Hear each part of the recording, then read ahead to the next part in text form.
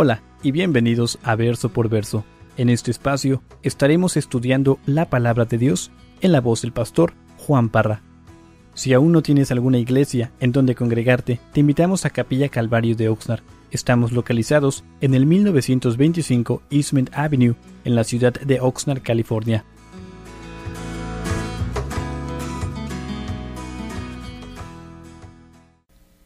Salmo 2. Y dice así la palabra del Señor. Dice: ¿por qué se amotinan las gentes y los pueblos piensan cosas vanas? Se levantarán los reyes de la tierra y príncipes consultarán unidos contra Jehová y contra su ungido, diciendo: rompamos sus ligaduras y echemos de nosotros sus cuerdas. El que mora en los cielos se reirá, el Señor se burlará de ellos. Luego hablará a ellos en su furor y los turbará con su ira. Pero yo he puesto mi rey sobre Sión, mi santo monte. Yo publicaré el decreto. Jehová me ha dicho: mi hijo eres tú. Yo te engendré hoy. Pídeme y te daré por herencia las naciones y como posesión tuya los confines de la tierra. Los quebrantarás con vara de hierro, como vasija de alfarero los desmenuzarás. Ahora pues, oh reyes, sed prudentes, admitid amonestación, jueces de la tierra. Servid a Jehová con temor y alegraos con temblor. Honrad al Hijo, para que no se enoje y perezcáis en el camino, pues se inflama de pronto su ira. Bienaventurados todos los que en Él confían. Hermanos, algunos creen de que este salmo fue escrito por el rey David. El domingo mencioné de que algunos comentaristas creen y enseñan de que estos primeros dos salmos son salmos huérfanos, porque no se sabe con seguridad quién fue su autor. Pero algunos, repito, creen que este salmo fue escrito por el rey David, por lo que se nos dice en Hechos capítulo 4, verso 25, y lo pueden ver en la pantalla, donde dice que por boca de David tu siervo dijiste: ¿por qué se amotinan las gentes y los pueblos piensan cosas vanas? Y no sé si pudiste notar de que este salmo es un salmo mesiánico. Ahora, pastor, ¿qué significa eso? Simplemente de que es un salmo que fue escrito, obviamente vamos a asumir que fue el rey David, que fue escrito por David con un cumplimiento en el futuro. Y obviamente, como vamos a ver en esta noche, vamos a ver de que este salmo se cumple parcialmente en David, tal vez también en el rey Salomón, pero no por completo, y su finalidad es un cumplimiento en la persona de Jesús. Entonces, repito, es un salmo que nos habla de un rey futuro, de un Mesías, de un ungido, de un Cristo que conocemos como Jesús. Y es de David que vemos aquí, de que va a salir del linaje de este rey, un rey que va a reinar por toda la eternidad. Y para ver eso, quiero que me acompañes a 2 de Samuel, capítulo 7, y vamos a arrancar. 2 de Samuel, capítulo 7.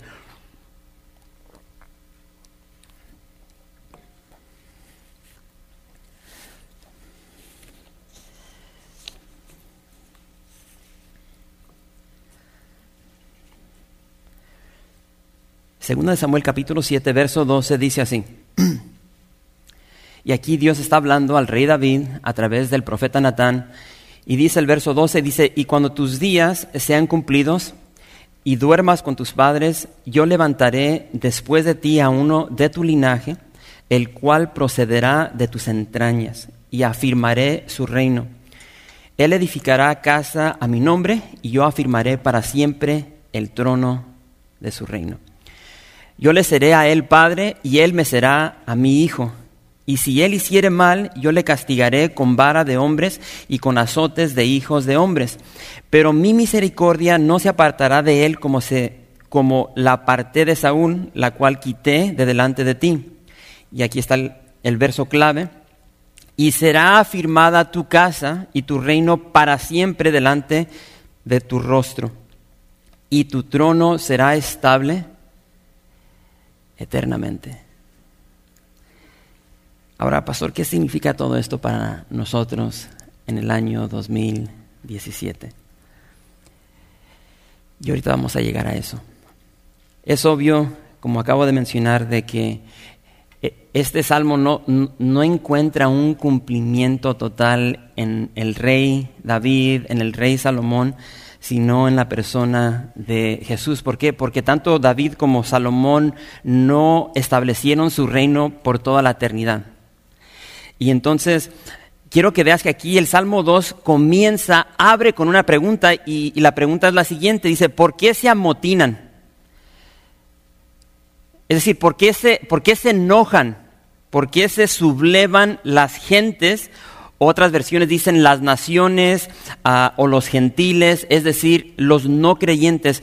¿Por qué se amotinan? ¿Por qué se enojan? ¿Por qué se sublevan las gentes, las naciones, los gentiles, los no creyentes? Y después dice, y los pueblos, dice, piensan cosas vanas, cosas huecas, cosas que no tienen sustento, que no nos llenan. Y curioso porque aquí la palabra piensan es la misma palabra que vimos el domingo, que se traduce como medita. Y entonces podemos ver ese contraste de cómo el Hijo de Dios debe meditar ¿en qué? En la palabra de Dios. Eso lo vimos la semana pasada. Bienaventurado el que medita de día y de noche en la palabra de Dios. Se deleita en la palabra de Dios. Y entonces aquí vemos de que el pecador, el no justo, aquel que no tiene una relación con Dios, medita en cosas vanas, en cosas que están huecas, que no tienen sustento para nuestras vidas, para nuestras almas, para nuestro espíritu. Es basura. Son cosas pasajeras, cosas de este mundo. Y entonces es una excelente pregunta. Y aquí vemos en el verso 2 de que estos reyes, estos príncipes, consultan, ahora unidos, ¿contra quién? Contra Dios y contra su ungido, contra el Mesías, contra el Rey, contra Jesús, y están gritando, y dice ahí en el verso 3, rompamos sus ligaduras y echemos de nosotros sus cuerdas. Y entonces, si tomas estos versos y los pones a la luz del día de hoy, nos damos cuenta de que un mundo rebelde, un mundo egoísta quiere romper, quiere quebrantar esa verdad de que el ser humano fue creado a la imagen de Dios. Por si no lo sabías, tú fuiste creado a la imagen de Dios. Y el mundo en el cual vivimos quiere romper con esa verdad eterna. En pocas palabras, quiere librarse de todo lo que significa Dios. Pero pastor, ¿por qué? Ahorita más adelante vamos a ver el por qué. Pero repito, primero quiero que veamos de que este salmo tenía un cumplimiento parcial en el reinado de David. Aquí tenemos de que estos reyes, estos príncipes se están uniendo, se están juntando para ir en contra de Jesús. Bueno, esto sucedió en el tiempo de David, donde reyes y príncipes se unieron para ir en contra de David. Y entonces, para ver eso, quiero que veas lo que dice Primera de Crónicas, capítulo 14, verso 8.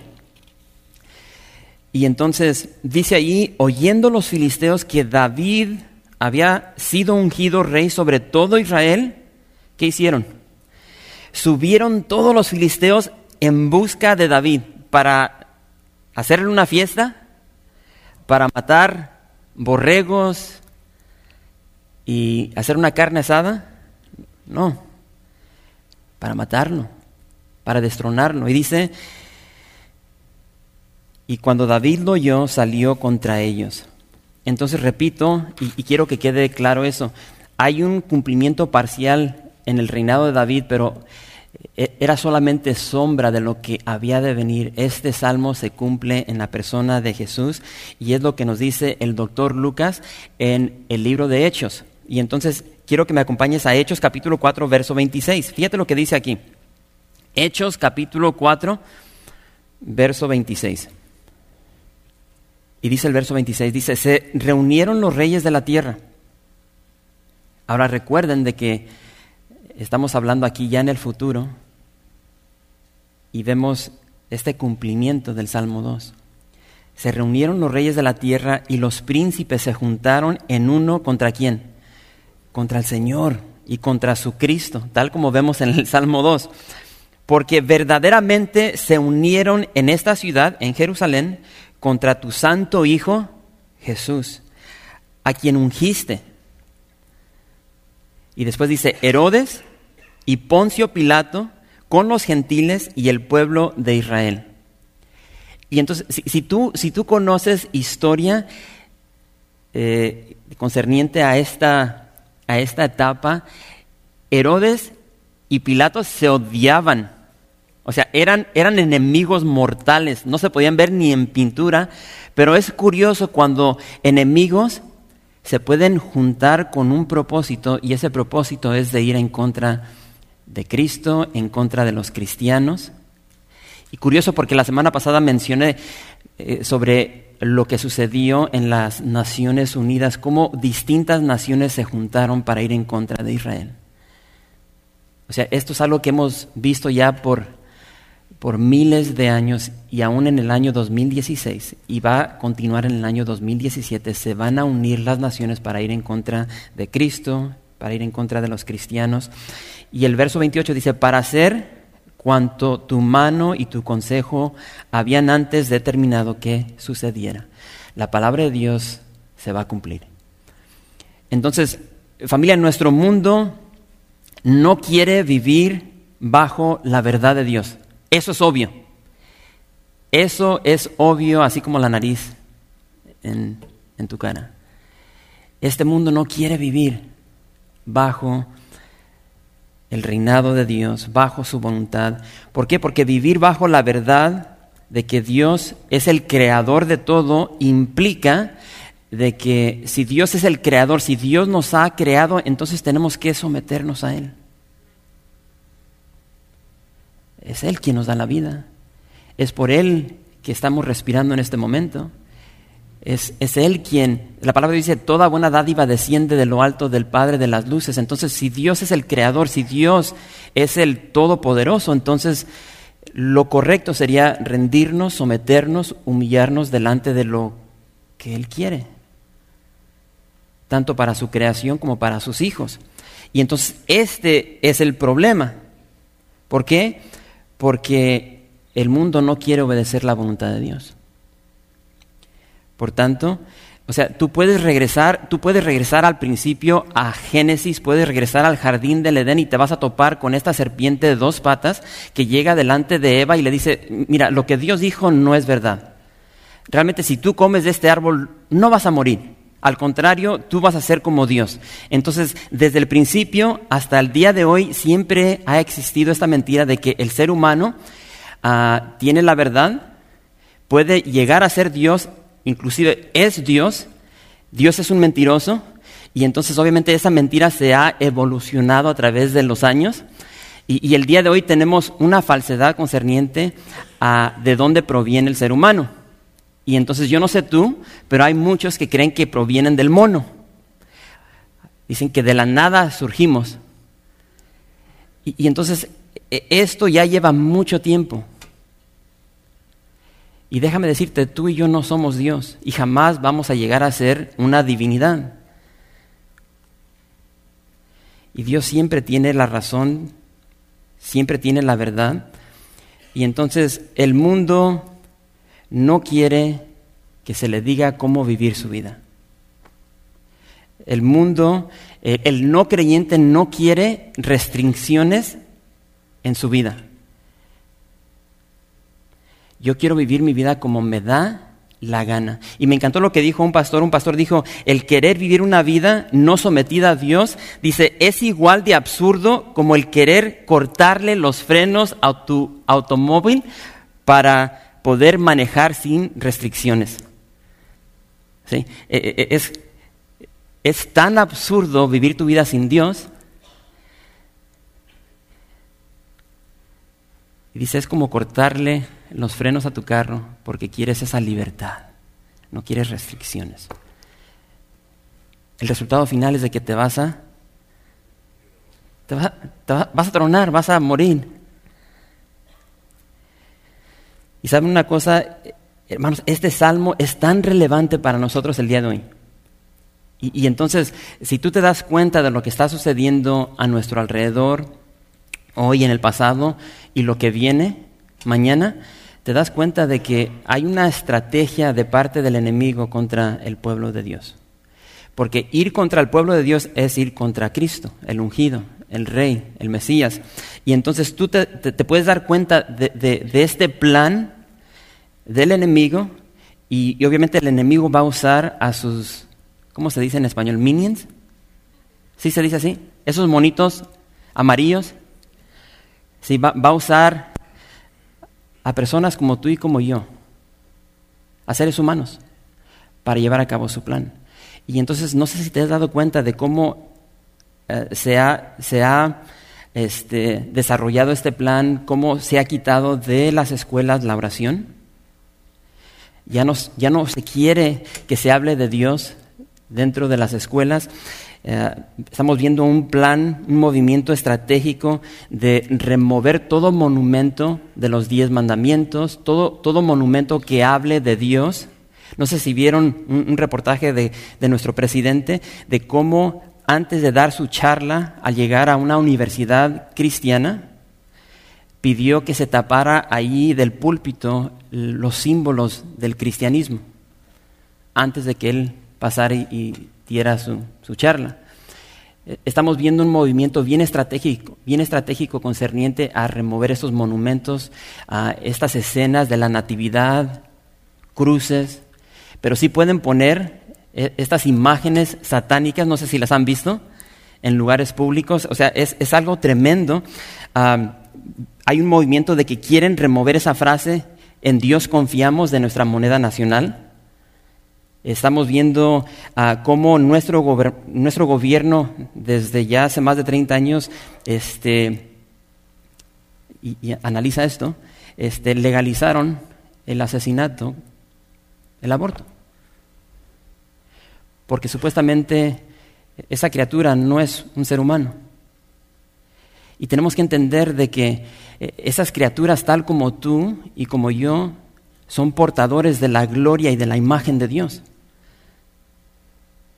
Y esto es lo que nuestro gobierno ha hecho y sigue haciendo: 1 millón de abortos anualmente. Vemos cómo nuestro gobierno ha redefinido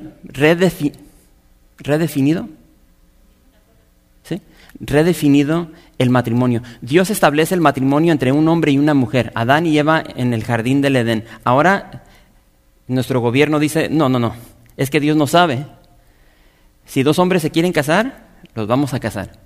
Si 2 mujeres se quieren casar, las vamos a casar. Y no solamente redefinen el matrimonio, sino que ahora establecen la ley de que se pueden casar y legalizan por primera vez en la historia de la humanidad, nuestra nación, nuestro país, legaliza el matrimonio homosexual. Vemos cómo nuestro gobierno, repito, ha sido bien intencional en sus ataques contra los creyentes, contra los cristianos, en su estilo de vida. Eso lo vimos el domingo. El pecador tiene su estilo de vida, tiene su forma de pensar, tiene su camino pecaminoso. Entonces, este gobierno, si tú no cuadras con lo que ellos creen, tú eres un depravado, intolerante, y van a hacer todo para quitarte del panorama. Hay un ataque contra el ungido del Señor, contra Jesús, el Cristo, mencionado aquí en el Salmo 2.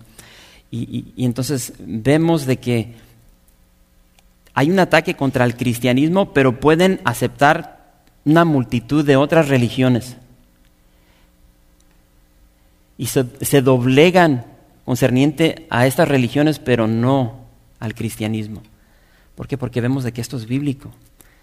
Y entonces, repito, hay este movimiento el día de hoy concerniente a doctrinar a nuestros niños, a nuestros adolescentes, a nuestros jóvenes adultos. Esto ya ha sucedido por muchos años, donde si tú tienes un joven adulto y lo vas a mandar a la universidad, agárrate porque le van a torcer su forma de pensar.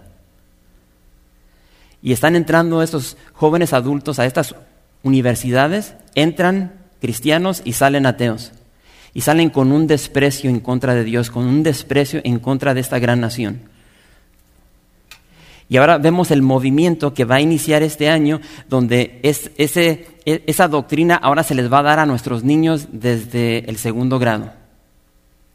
Donde se les va a enseñar de que está bien de que 2 hombres se casen, 2 mujeres se casen. Está bien si un hombre dice, yo no soy hombre, soy una mujer. Y empiezan a confundir sus mentes concerniente a lo que ya Dios ha establecido en su palabra.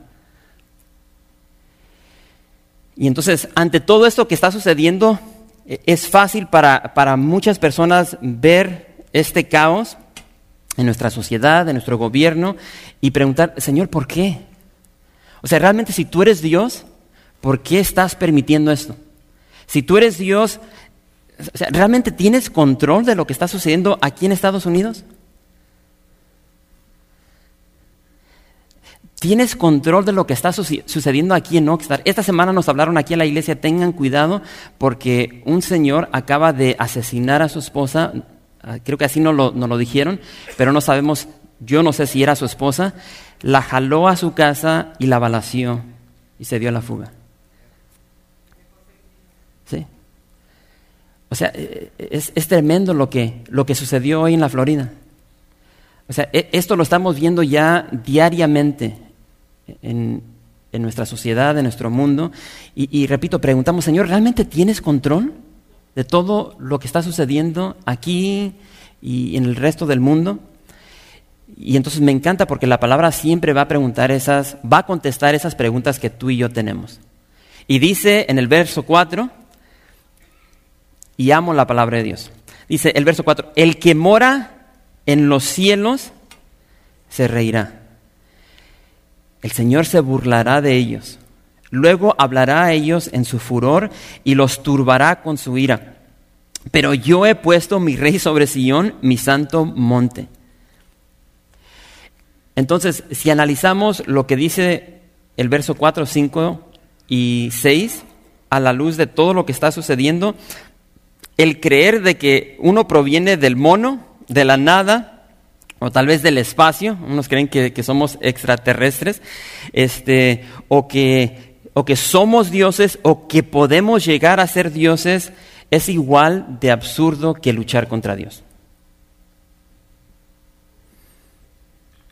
Y me encanta porque el verso 4 dice, el verso 4 te ubica concerniente a quién tú eres y quién es Dios. Dios está en los cielos. Ahora, tú trata de subir al cielo y de sentarte en el trono. O sea, ¿cómo vas a poder hacer eso? Entonces, de una manera tan práctica y sencilla, el verso 4 dice, el que mora en los cielos. Dios está sobre todo esto que está sucediendo aquí en la tierra. Y dice que se ríe. Se burla de los reyes, se burla de los príncipes que están en la tierra, que intentan levantarse contra su rey. Y en pocas palabras, hermanos, el ser humano, el mundo, tú y yo, vamos a tener que dar cuentas de todo lo que hacemos sobre la tierra. Vamos a tener que dar cuenta por nuestras acciones. Desde el jardín del Edén hasta el día de hoy, Dios ha derramado su gracia, su misericordia, su favor. Dios ha sido tan paciente, súper paciente estos últimos 6,000 años, pero va a llegar el día donde Dios va a decir ya estuvo. No va a decir ya estuvo, pero, o sea, esa gracia, esa misericordia se va a detener. Y en su amor eterno, lo cantamos hoy, en su amor eterno, sabiendo Dios quiénes somos y del potencial que existe en nosotros para regarla, para pecar, Dios en su amor eterno envía a su único Hijo a morir. Dios, tú puedes leer todas las historias sobre los dioses griegos, romanos, y no vas a leer sobre ningún Dios que desciende del cielo y toma forma de ser humano para relacionarse con su creación. Pero Dios el Padre envía a su Hijo unigénito a tomar piel y vivir la vida perfecta que tú y yo jamás podremos vivir. Y sube sobre una cruz para pagar por nuestras fornicaciones, adulterios, mentiras, robos, pleitos, egoísmos, falta de amor, etcétera, etcétera, etcétera. Él sube, estira sus brazos y dice: yo voy a pagar el pago de tu pecado, de tu maldad. Y entonces la pregunta es: ¿qué hemos hecho con tan gloriosa salvación? ¿Qué hemos hecho con tan gloriosa salvación? Mientras estudiaba sobre este salmo, encontré una historia hermosa. Bueno, es mi opinión, concerniente a un autor que me gusta leer. Lo que escribe se llama Warren Wiersbe. Y entonces él relata la siguiente historia. Él relata de que un cierto evangelista de una ciudad, en una ciudad frontera, relata la historia de que un caballo se encabritó y se escapó con un carro en el que había un niño pequeño. Viendo que el niño estaba en peligro, dice que un joven arriesgó su vida para detener ese caballo. El niño a quien habían rescatado creció a ser un delincuente, cuenta la historia. Y un día tuvo que comparecer ante el juez para ser sentenciado por un gravísimo crimen que había cometido. Entonces el preso reconoció al juez como aquel hombre que años antes había salvado su vida, por lo cual dice que le suplicó que derramara gracia sobre él, que tuviera gracia sobre él concerniente a aquel hecho que él había cometido. Pero las palabras del magistrado, del juez, silenciaron todas las súplicas de este joven y le dijo: joven, entonces fui tu salvador, hoy soy tu juez y debo condenarte a ser ahorcado. Y entonces, a veces muchas personas se quieren agarrar de que Dios es amor, de su gracia, de su misericordia, sí, pero también es un juez y va a juzgar el pecado. Y entonces me encanta porque ante toda la maldad, lo que vemos que es un caos. O sea, Dios está en el cielo, se ríe, se burla, y Él sabe de que tarde o temprano van a tener que estar delante de su presencia. Y por tanto el verso 7 dice: yo publicaré el decreto. Dice: Jehová me ha dicho, mi hijo eres tú, yo te engendré hoy.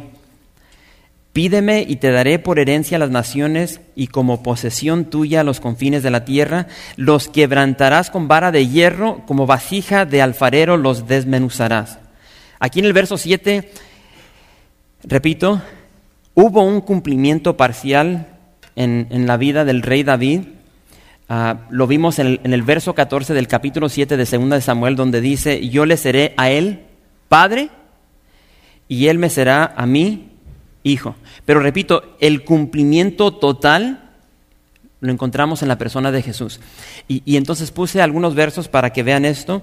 Lo vemos en su bautismo, donde dice: y hubo una voz de los cielos que decía: este es mi hijo amado en quien tengo complacencia. Lo vemos en la transfiguración. En Mateo 17:5 dice: mientras él aún hablaba, una nube de luz los cubrió, y he aquí una voz desde la nube que decía: este es mi hijo amado en quien tengo complacencia, a él oíd. Y en su resurrección, Hechos capítulo 13, verso 32 al 33 dice: y nosotros también os anunciamos el evangelio de aquella promesa hecha a nuestros padres, la cual Dios ha cumplido a los hijos de ellos, a nosotros, resucitando a Jesús. Como está escrito también en el Salmo 2, mi hijo eres tú, yo te he engendrado hoy. Y entonces, ahorita no estamos hablando sobre profecía, pero necesitamos entender de que este salmo fue escrito cientos de años antes del libro de Hechos. Y vemos su cumplimiento. Y eso debe animarnos, de que la palabra de Dios se cumple. Y lo que encontramos aquí es verdad, es confiable. Y entonces, en medio de todo el caos que nos rodea, en medio de tanta depravación, rebeldía e injusticia, nuestro deber como hijos de Dios, como cristianos, es de ser fiel. Y de ser fiel hasta el final. Y yo no sé qué significa esa palabra para ti, pero necesitamos ser fiel. Dijo la hermana, no recuerdo exactamente cómo dijo, pero a veces es difícil vivir en este mundo. Hay mucha tentación. Y lo vimos la semana pasada, el domingo, concerniente al Salmo 1. Este camino del pecador muchas veces nos tienta. Nuestra carne nos tienta, el mundo nos tienta, el enemigo nos tienta, y entonces tenemos que ser fiel hasta el final, de no ser jalados por esas corrientes de este mundo que nos van a apartar de Dios. Y existen, y cada día nos vamos a topar con esas corrientes. Y esas corrientes de pecado varían, para algunos van a ser las mujeres, la pornografía, el alcohol, la marihuana, adulterio, fornicación. Hay personas bien mentirosas, les gusta el chisme, hay tantas cosas. Y nosotros conocemos esas cosas que nos doblegan y nos alejan, entonces tenemos que tener mucho cuidado de no ser jalados al pecado. Pero ¿sabes una cosa? Se aproxima, como acabamos de ver, se aproxima el día en que Jesús, quien fue declarado Hijo de Dios con poder según el Espíritu de santidad por la resurrección de entre los muertos, va a llegar ese día donde las manos cicatrizadas de Jesús, cicatrizadas por esos clavos, como vemos aquí, Jesús va a levantar su vara de hierro, y dice que va a quebrantar, va a desmenuzar a todos los rebeldes que se opusieron a Él. Y esa es la palabra de Dios, va a llegar ese día. Entonces, ante todo lo que está sucediendo a nuestro alrededor, tenemos que entender de que sí, Dios es amor, pero es un juez justo y va a juzgar esta maldad que estamos viendo. Y entonces, ahora, una de dos, nos vamos a someter por las buenas o por las malas. Así de sencillo. Porque la palabra de Dios es clara, dice que en el nombre de Jesús toda rodilla se doblará de los que están en el cielo, en la tierra y debajo de la tierra, y toda lengua confesará que Jesús es el Señor para gloria de Dios Padre. Entonces, una de dos, te sometes por las buenas, reconociendo su amor, su gracia, su misericordia, su perdón hacia ti, o puedes continuar en tu rebeldía y al final del día te vas a doblegar delante del Rey. Y es lo que vemos aquí en la palabra de Dios. Pero aquí quiero agregar algo más que no está aquí en el Salmo 2. Porque aquí hay una promesa, y es una promesa tan amplia que está llena de recompensa para el cristiano. Y esto es algo hermoso, bueno, lo es para mí, pero para todo creyente que persevera, para todo creyente que es victorioso en Cristo Jesús, hay algo que le está esperando al cristiano. Y lo que le espera al cristiano es de que en el futuro, después de todo este caos que se va a quedar atrás, va a llegar un momento donde tú y yo vamos a reinar con Jesús por 1000 años, donde ya no va a haber maldad, ya no va a haber pecado. No quiero entrar en eso, pero muchas personas no entienden eso, de que, va a haber un reino milenial, 1000 años, donde Jesús con nosotros reinaremos juntos y unidos aquí sobre la tierra, y para muchos como que esto es bien confuso, pero vamos a reinar aquí sobre la tierra sobre muchos. Nosotros ya vamos a ser glorificados, pero sobre la tierra van a haber muchos seres humanos que sobrevivieron el tiempo de la gran tribulación. Y entonces, si tú lees la palabra de Dios, yo no sé cuántos escucharon los mensajes de Apocalipsis, pero va a llegar ese momento donde después de los 1000 años, dice que Satanás va a ser soltado. Y Satanás va a volver a traer esta tentación, esta mentira a esos seres humanos que nacieron durante el milenio, y muchos aún durante el milenio le van a seguir y le van a creer. Pero para nosotros tenemos ya esa dicha, ese privilegio de que ya vamos a ser glorificados, ya no hay posibilidad en nosotros de pecar. Y Pablo le dice a Timoteo, porque, repito, en este mundo vamos a sufrir. Dice, si sufrimos, también reinaremos con Él. Si le negaremos, Él también nos negará. Entonces, durante esta vida, muchas veces las cosas se complican. Llegan las tormentas, la aflicción, el dolor, el desánimo. Pero dice aquí Pablo, si sufrimos también reinaremos con Él. Hay una recompensa detrás de ese sufrimiento, de esa aflicción, de ese dolor que el cristiano padece. Ahora quiero que escuches las palabras de Jesús. Apocalipsis, y ya vamos a terminar. Apocalipsis, capítulo 2, verso 26.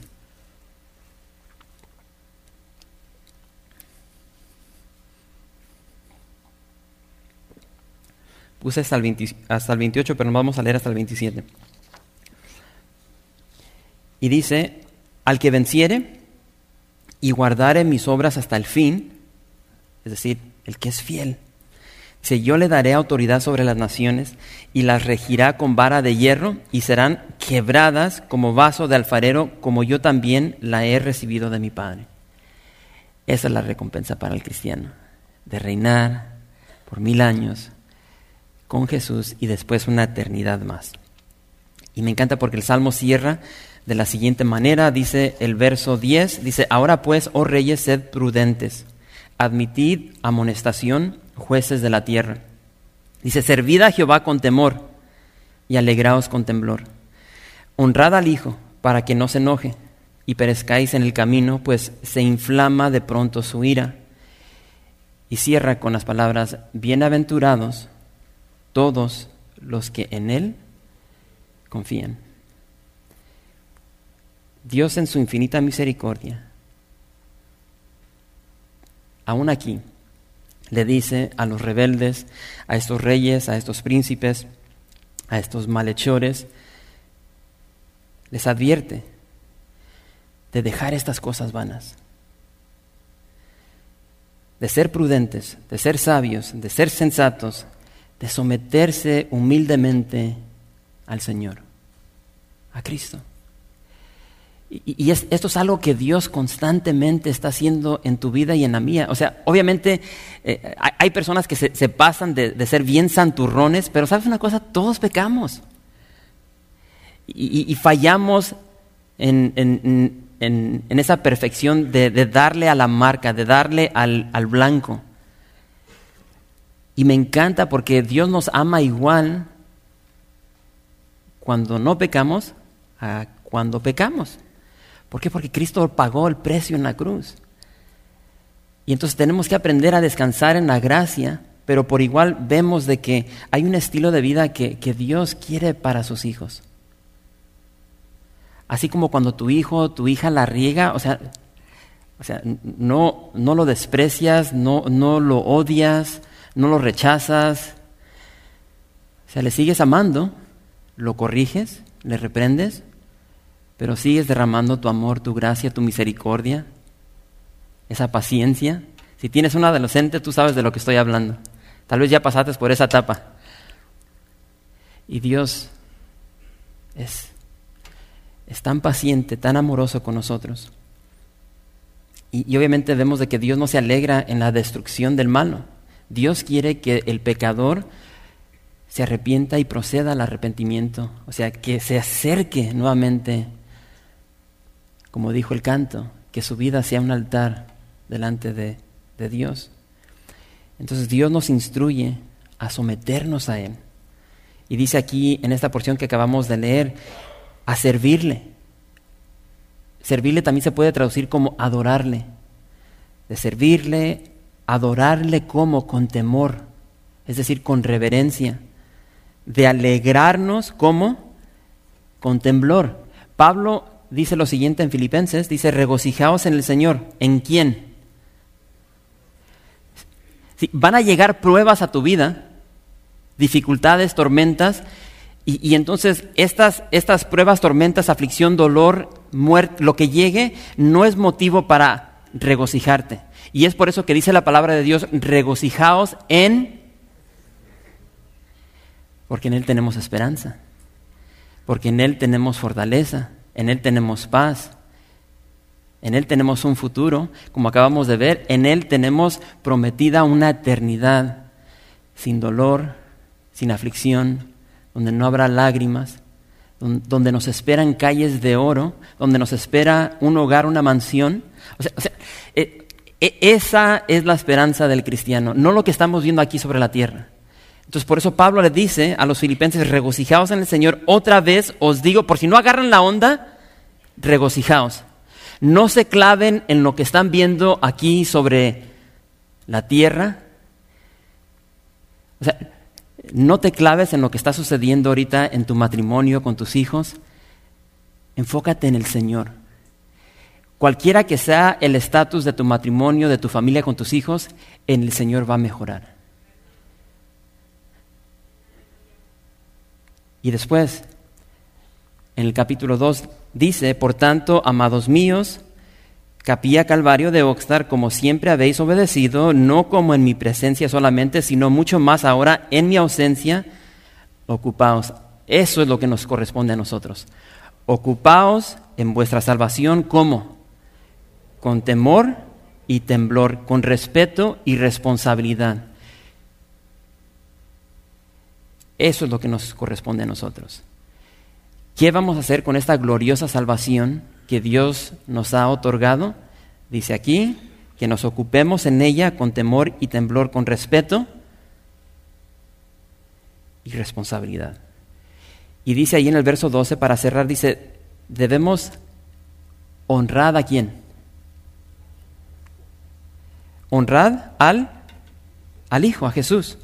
La palabra honrad literalmente significa besar. Es lo que significa esa palabra. Y dependiendo de cuál traducción tú tengas, puede ser que tú leíste no honrad, sino besad al Hijo. Besamos al Hijo, ¿por qué? Porque Jesús es quien me amó y se entregó por mí.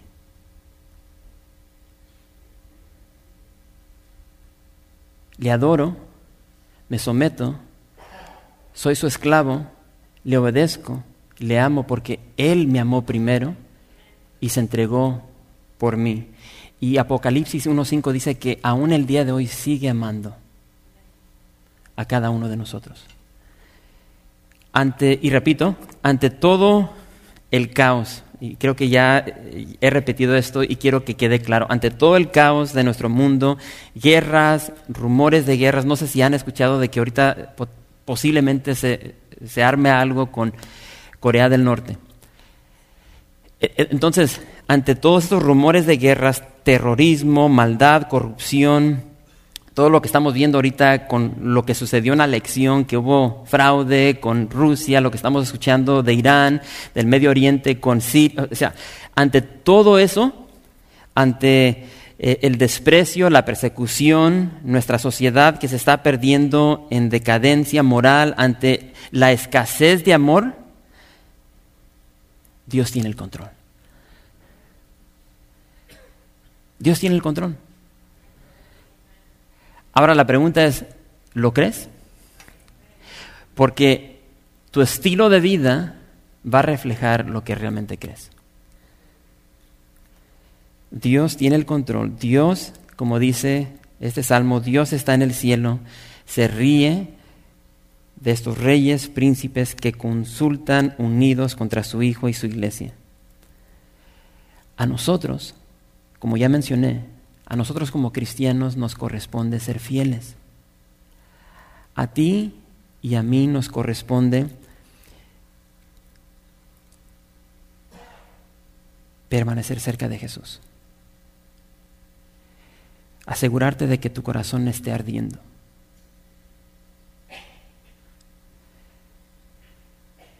A ti te corresponde, juntamente como a mí, asegurarte de que tu corazón sea un corazón avivado.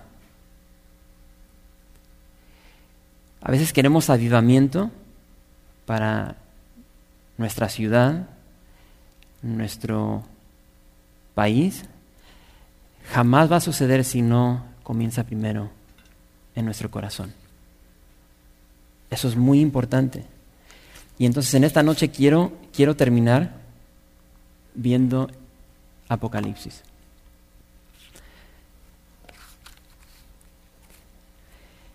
Y entonces aquí Jesús está hablando a la iglesia. Y mi deseo esta semana, mi oración ha sido de que Dios nos hable. Así como Dios le habló a esta iglesia de Éfeso, que Dios hable a tu corazón en esta noche. Y entonces, este es un libro que ya hemos estudiado. Se cree de que para este entonces la iglesia de Éfeso era una iglesia grande, numerosa en asistencia. O sea, tenía toda la apariencia de una iglesia bien exitosa. Para este entonces se cree que la iglesia de Éfeso ya tenía en servicio aproximadamente 32 años. Ahora, yo sé que para muchos de nosotros aquí, no han estado ustedes aquí en todo el recorrido del historial de nuestra iglesia. Nuestra iglesia este año, en el mes de junio, va a cumplir 12 años. Y seguimos hacia adelante. Y mi deseo es de que Jesús hable a tu corazón, que hable al mío, así como le habló al corazón de esta iglesia de Éfeso y le dice ahí en el verso 2, dice, yo conozco tus obras. Dios sabe todo lo que tú estás haciendo. Dios sabe la relación que tú tienes con Él o la falta de. Dios sabe lo que tú haces concerniente a ese esfuerzo de acercarte a su presencia. Dice, yo conozco tus obras y tu arduo trabajo y paciencia, y que no puedes soportar a los malos, y has probado a los que dicen ser apóstoles y no lo son, y los has hallado mentirosos. Y dice el verso 3, y has sufrido. Dios conoce tu sufrimiento. Y has sufrido y has tenido paciencia. Y has trabajado arduamente por amor de mi nombre y no has desmayado. Pero tengo contra ti que has dejado. Esto no es cuestión de que se pierde, se deja. Has dejado tu primer amor. Has dejado tu primer amor. Creo con todo mi corazón que cada uno de los que estamos aquí hemos dejado nuestro primer amor de alguna manera u otra en una área de nuestra vida. El día de hoy hay áreas en nuestro caminar cristiano que no hacemos como lo hacíamos antes.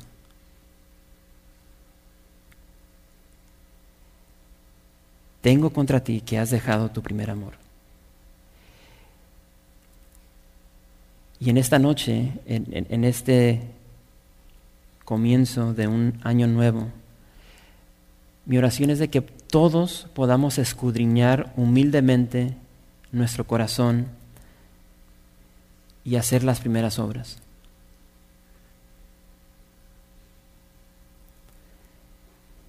El Salmo 1 nos enseñó concerniente a ser bienaventurado. Si queremos ser bienaventurados, si queremos ser felices, si queremos ser dichosos, Dios nos dice, hijo, hija, tienes que meditar en mi palabra. Tienes que deleitarte en las cosas del cielo, en las cosas eternas, y no en las cosas de este mundo. Si quieres ser bienaventurado, tienes que meditar día y noche en lo eterno, en mi palabra. Y ahora aquí en el Salmo 2 cierra y dice, si tú quieres ser bienaventurado, a pesar de lo que vean tus ojos. Si tú quieres ser bienaventurado, si tú quieres ser feliz, dichoso, dice, hijo, hija, confía en mí. Porque yo estoy en el cielo y tú estás en la tierra. Yo tengo el control. Y no importa lo que vean tus ojos, no importa lo que sientas. Dios no es indiferente a lo que sentimos, pero no importa lo que estamos sintiendo, lo que estamos padeciendo, Dios siempre tiene el control. Y nos dice, si quieres ser feliz, confía en mí. Confía de que yo te amo. Entonces, esto es bien sencillo para nosotros. Que al comenzar este nuevo año, número 1, podamos acercarnos al Señor en arrepentimiento, con humildad, buscando su perdón, pero al acercarnos a su presencia, humildemente, buscando perdón, nos acercamos, pero también con Biblia en mano, con espada en mano, estamos cortando esas áreas íntimas de nuestra vida que no le agradan a Dios. Y puede que sea bien doloroso, pero es necesario. Porque de nada sirve acercarnos supuestamente en arrepentimiento. Cuando nos acercamos en arrepentimiento hay un cambio. Y ese cambio tiene que traer cortes íntimos en nuestro caminar cristiano y después regresar a nuestro primer amor, a deleitarnos en Jesús, en el Verbo, en la palabra. Ahora, yo no sé cuándo fue la última vez que tú te sentaste y simplemente pasaste una hora leyendo la palabra de Dios y después de esa hora tu vida se llenó de la presencia del Señor, tus preguntas, tus dudas fueron contestadas, quedaste satisfecho, tu vida se llenó de gozo, de paz, de esperanza, de fe.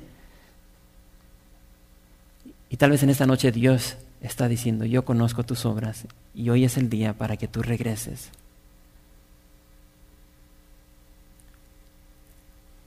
Que recojas ese primer amor que tenías por mí y corras detrás de mí. Y corras detrás de mí en confianza, abrigándote conmigo, acogiéndote de mí, apartándote del mal y finalmente esperando en mí. Porque sabes una cosa, las aflicciones, las tormentas van a continuar, pero mientras estemos en Jesús, estamos completos, estamos seguros y estamos satisfechos. Gracias por visitar calvariooxnard.org. En este sitio web podrás encontrar información fresca cada semana, como los servicios previamente grabados, los cuales están disponibles para ti para que los puedas escuchar en cualquier momento. Estamos seguros que este material será de gran edificación espiritual para tu vida y para tu familia. La visión de Capilla Calvario de Oxnard es ser como Jesús, aprendiendo y viviendo la palabra de Dios.